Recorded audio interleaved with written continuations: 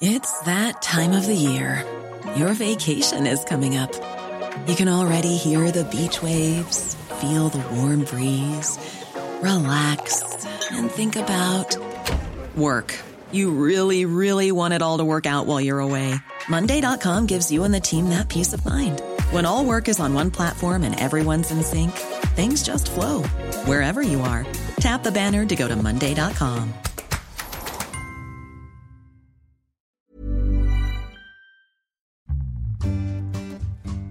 Stocks for beginners. A lot of CEOs want to put their mark on the company or put their mark on the market, and they want to become famous and they want to do something big in their industry.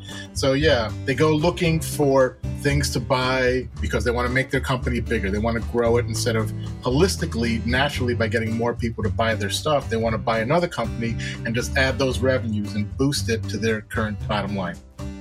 Hi, and welcome back to Stocks for Beginners. I'm Phil Muscatello, and to the first fresh episode for 2022. And I'm hoping that it's going to be a good year for all of our listeners. And I'm pleased to welcome back Lawrence Carroll, who's been a previous guest on the podcast. Hi, Larry. Hi, Phil. Thanks for having me back on.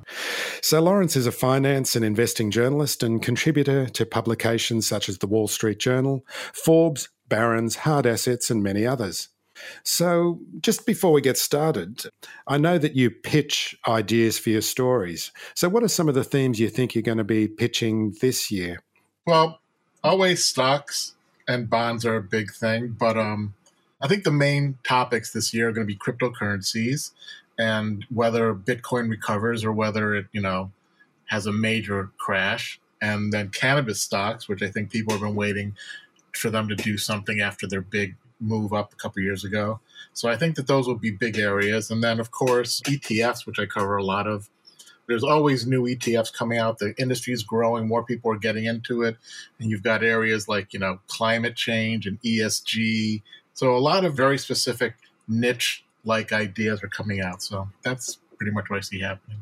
What do you think about these niche idea ETFs? Are they just marketing exercises, or is there actually a consumer demand from them, in your opinion?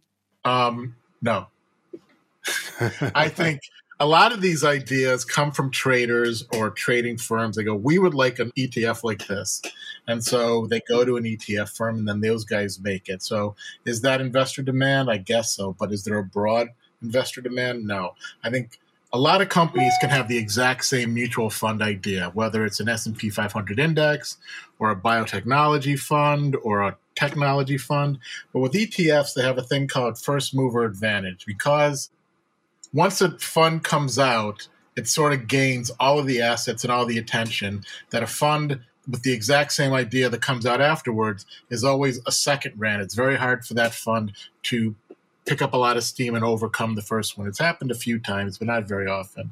And while every mutual fund company can come out with an S&P 500 index fund, there's only two companies in the ETF world that have S&P 500 index funds, because the first one, the SPDR, is so huge that people just gravitate to it. And then there's another one for iShares, which might be a little cheaper and actually be a little better, but SPDR gets all the attention.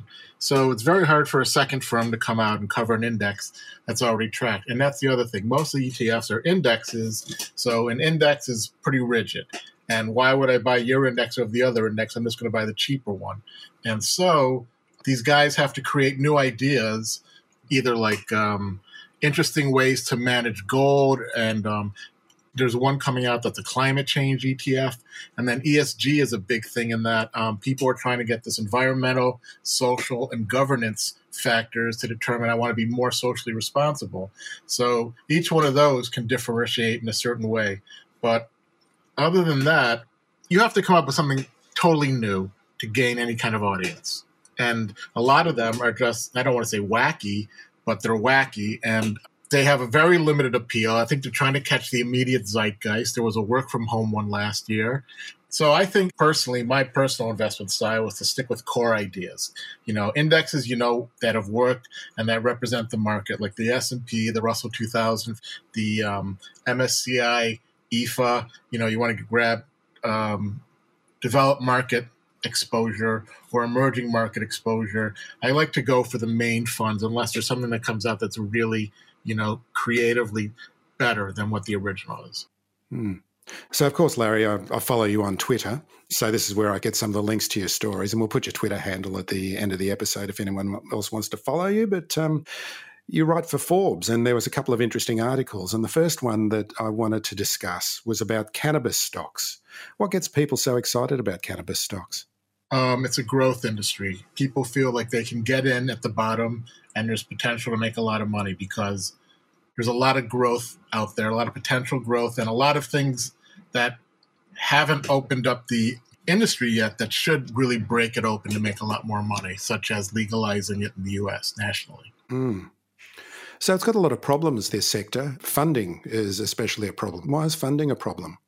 Well, the big first one is that even though individual states in the United States have legalized it, the broad federal government still considers it a class 1 narcotic. So, there's conceivably risk you could be legal business in California selling marijuana and still get busted by the feds. So there's that. And then the big thing that's really a problem for them is that the federal drug laws make national banks very leery of dealing with cannabis companies. They don't want to give them money. They don't want to be involved. They don't want to be at risk of, funding criminal enterprises. And banks are notoriously conservative, so they don't want to give money. And in fact, the Congress tried to fix that situation, but wasn't able to last year. So 2021 was a bad year for cannabis stocks in general, though. That's one of the points of this report that you expressed. Well, and another thing about that, you can't get funding from banks, they don't have enough capital to grow, is that institutional investors are staying away. And the other thing is that most of the big cannabis companies are Canadian companies because it's legal in Canada. So they're not really selling to the U.S. market because it's very hard to sell to the U.S. market. It's very hard to import it into the U.S. And so they're doing some global sales. But in general, it's a very small market. And it had its big spike when Canada legalized it. So you've got a lot of smaller companies that are trading over the counter. So they're tiny. And they're illiquid, and they're having a hard time getting capital. I mean, they have stock, so they're getting it from there. But institutional investors aren't allowed to invest in over-the-counter stocks. And they're not allowed to invest in stocks that could be potentially federally criminal. So they are avoiding them.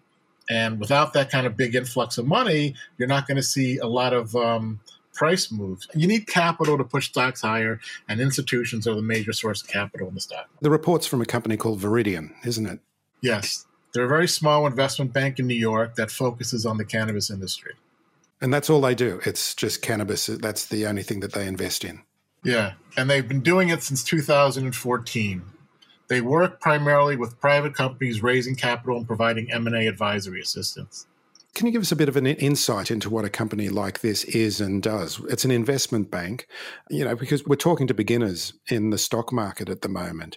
And these kind of companies and organizations are a big part of what happens on Wall Street. This particular kind of bank, what is it and what does it do?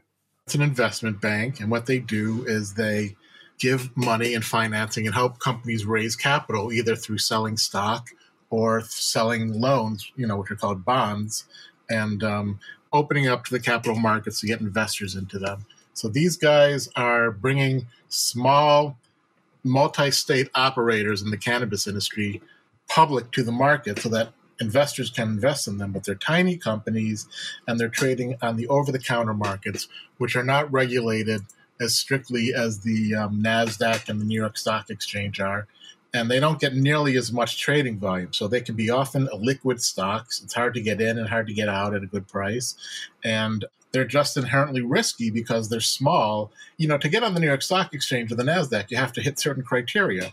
You have to trade above a certain level. You have to have a certain number of, years of earnings and revenues. And these guys don't satisfy that, so they're riskier companies. But they're bringing these small companies together, and they're also doing mergers and acquisitions between them. You mentioned M&As, which is mergers and acquisitions. What does that mean? Buying companies. A bigger company swallowing up a smaller company. Would that be the case? Most of the time, but sometimes you get a smaller one, biting off more can chew.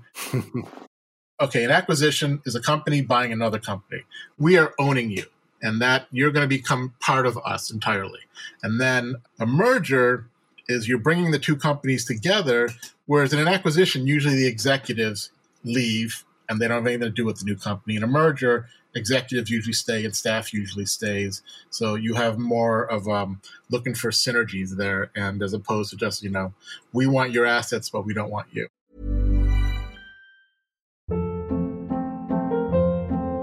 Hold up. What was that? Boring. No flavor. That was as bad as those leftovers you ate all week. Keke Palmer here, and it's time to say hello to something fresh and guilt-free. HelloFresh. Jazz up dinner with pecan-crusted chicken or garlic butter shrimp scampi. Now that's music to my mouth. HelloFresh. Let's get this dinner party started. Discover all the delicious possibilities at HelloFresh.com.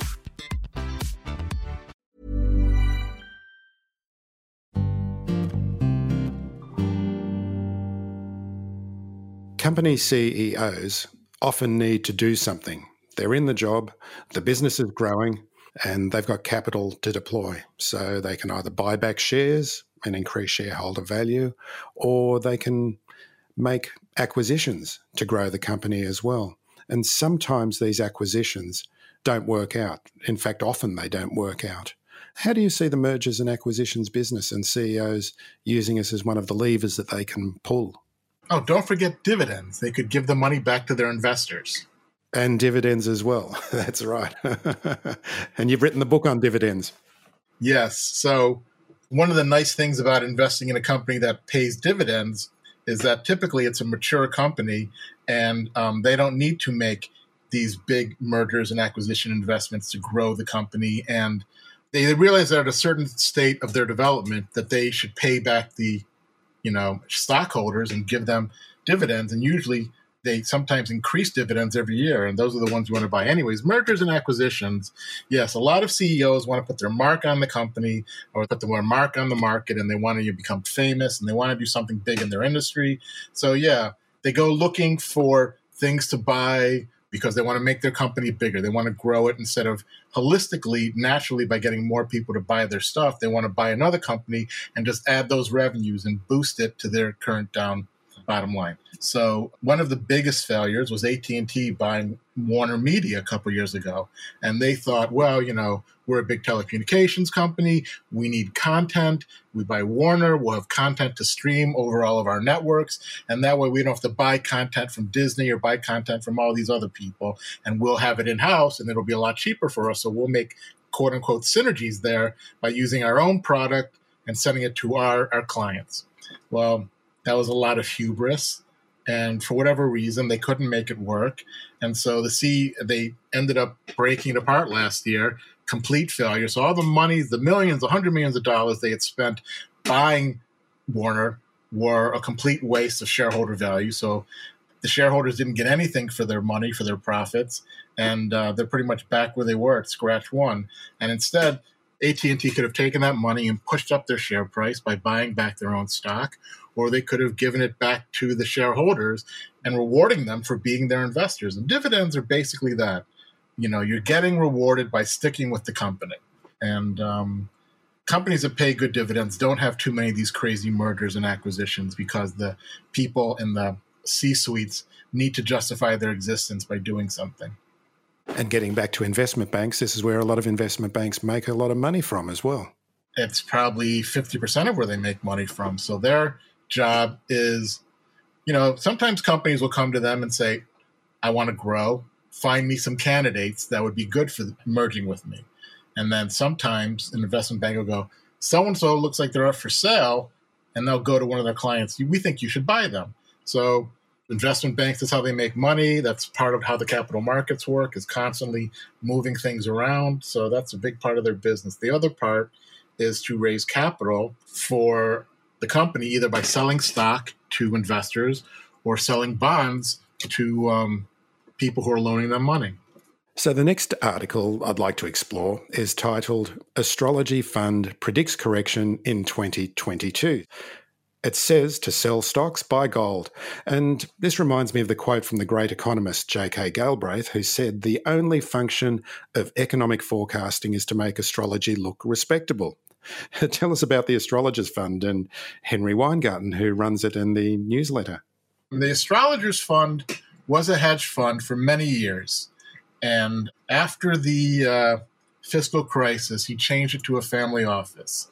And I don't know all the details about that, but that's what's happened there. Anyways, at the end of the year, investment banks and financial firms, they come out with their global outlooks to show how good they see the market and why you should invest with them.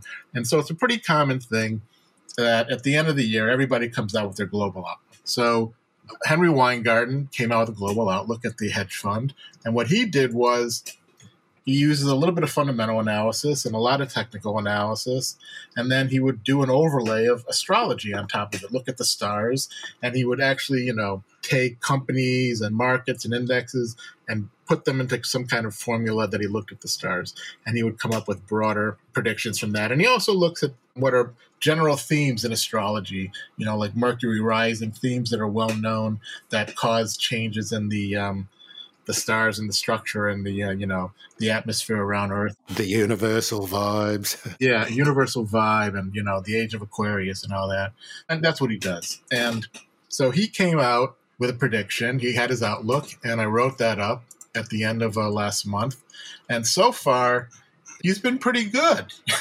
I don't want to say he predicted the crash in 2020, but when it came out, this was his prediction at the end of 2019. In 2020, we're going to have a debt crisis and geopolitical uncertainty, and he saw 2 crashes of 10% each. So there was one crash of 30%. So, you can't call these things perfectly, but the fact that he anticipated a major downturn in 2020 and a debt crisis, it was a debt crisis, and geopolitical uncertainty, a pandemic. So I think, he's worth listening to. So anyways, this year, he comes out and he says he wants you to buy gold before January. Well, okay, we've started January. He says anything below $1,800 is a buy.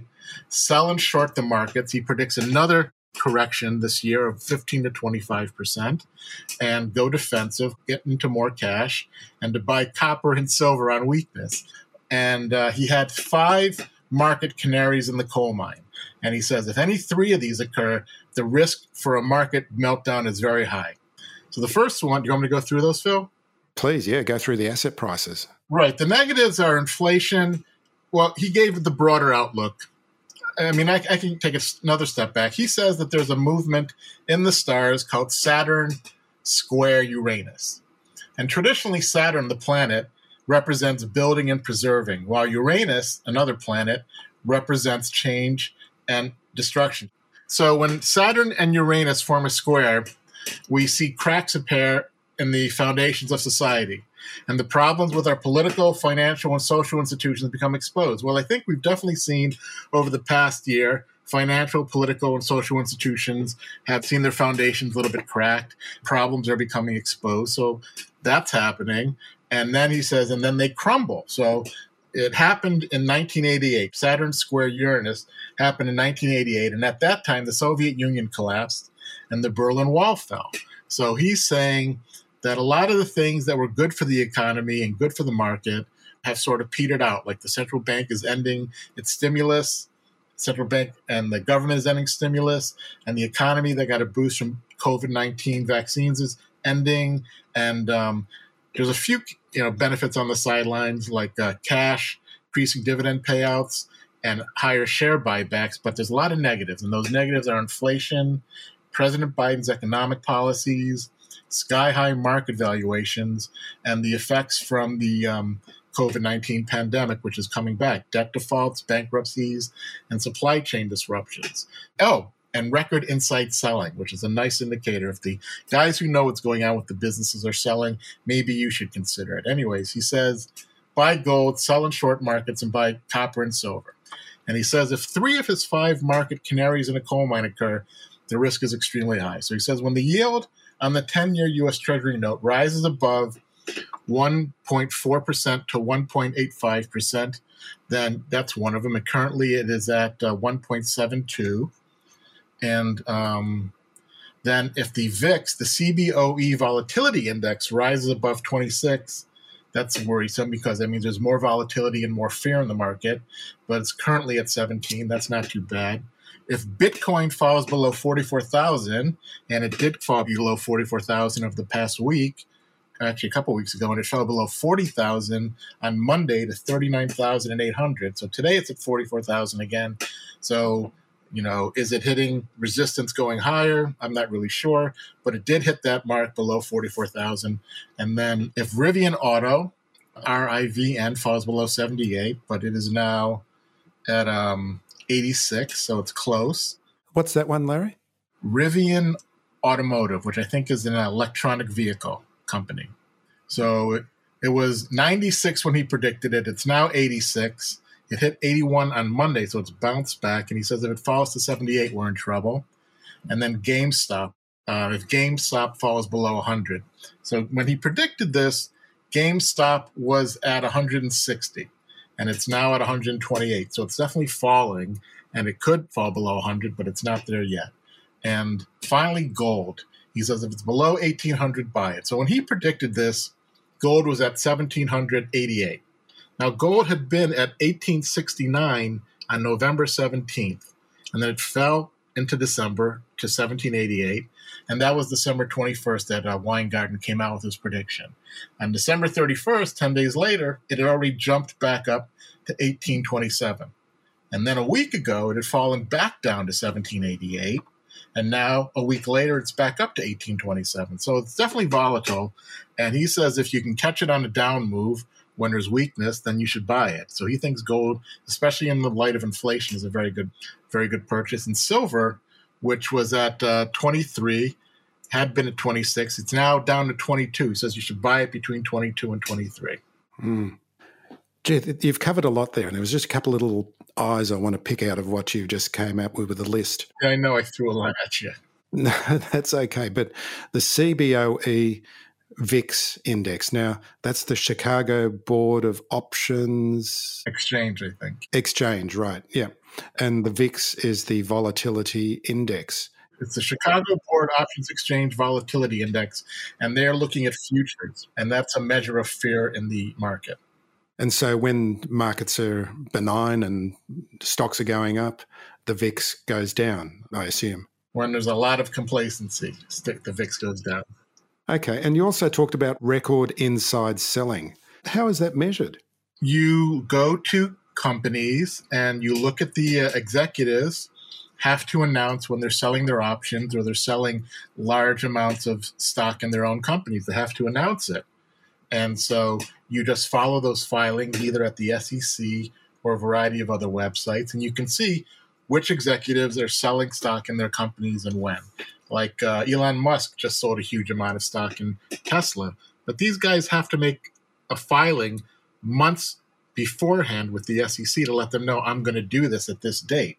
So these things are not often quick and spontaneous, though some of them can be. Sometimes they just have to do it to diversify their holdings.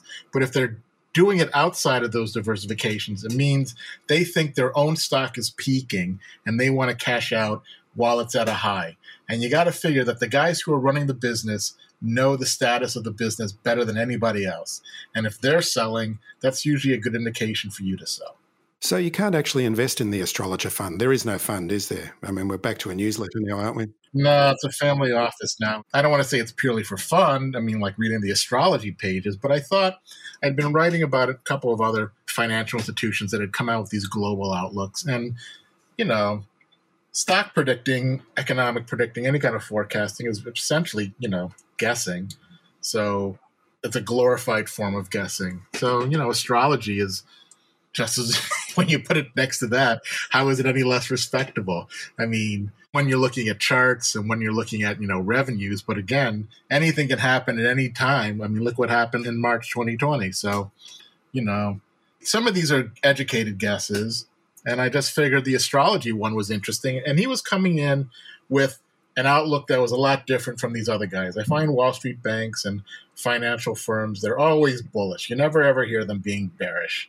You never ever hear them saying sell or it's time to get out of these markets. And so here was a guy who was being bearish and he was giving indications, he was giving real numbers, and he had reasons, and he was really pinpointing stuff that I find that a lot of these other guys, it's much more nebulous or ethereal, and you can't pin them down on too much.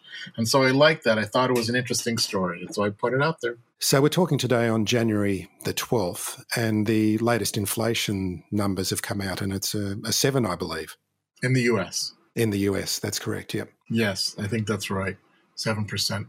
Just in terms of the inflation concerns, I mean, it seems to me that the market still seems to go up every day, and the inflation is one of the biggest factors, one of the biggest levers on the value of the stock market. And it seems to be being ignored. Is that what you're feeling, seeing? Well, I mean, that's what it looks like today. But, the market had a big jump, and it's sort of, by the end of the day, it had fallen into very minor moves upward. I mean, the Dow is up 0.1% and the S&P is up 0.3%. So it's really, but still, you would think that people would start selling with this kind of news, and they didn't.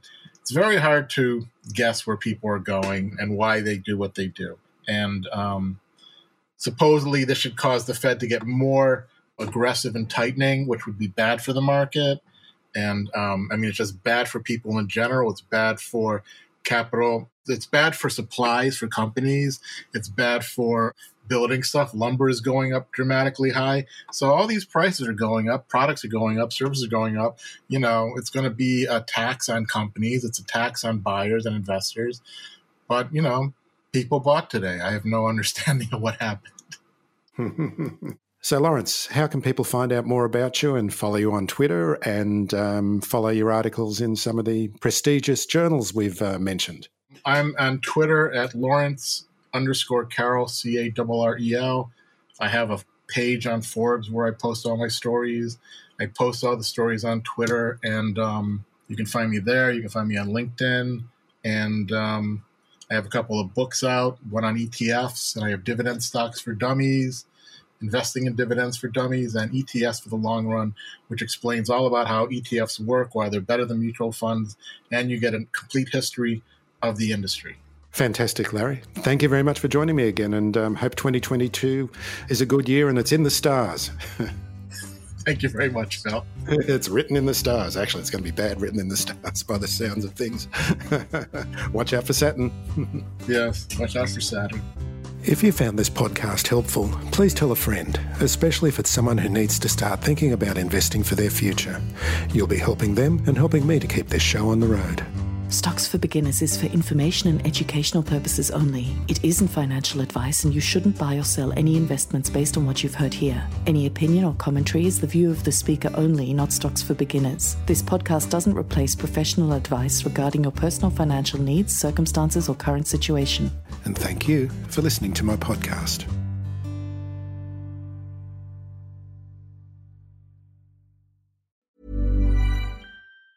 Ever catch yourself eating the same flavorless dinner 3 days in a row? Dreaming of something better? Well, HelloFresh is your guilt-free dream come true, baby. It's me, Keke Palmer. Let's wake up those taste buds with hot, juicy pecan-crusted chicken or garlic butter shrimp scampi. Hello Fresh. Stop dreaming of all the delicious possibilities and dig in at HelloFresh.com. Let's get this dinner party started.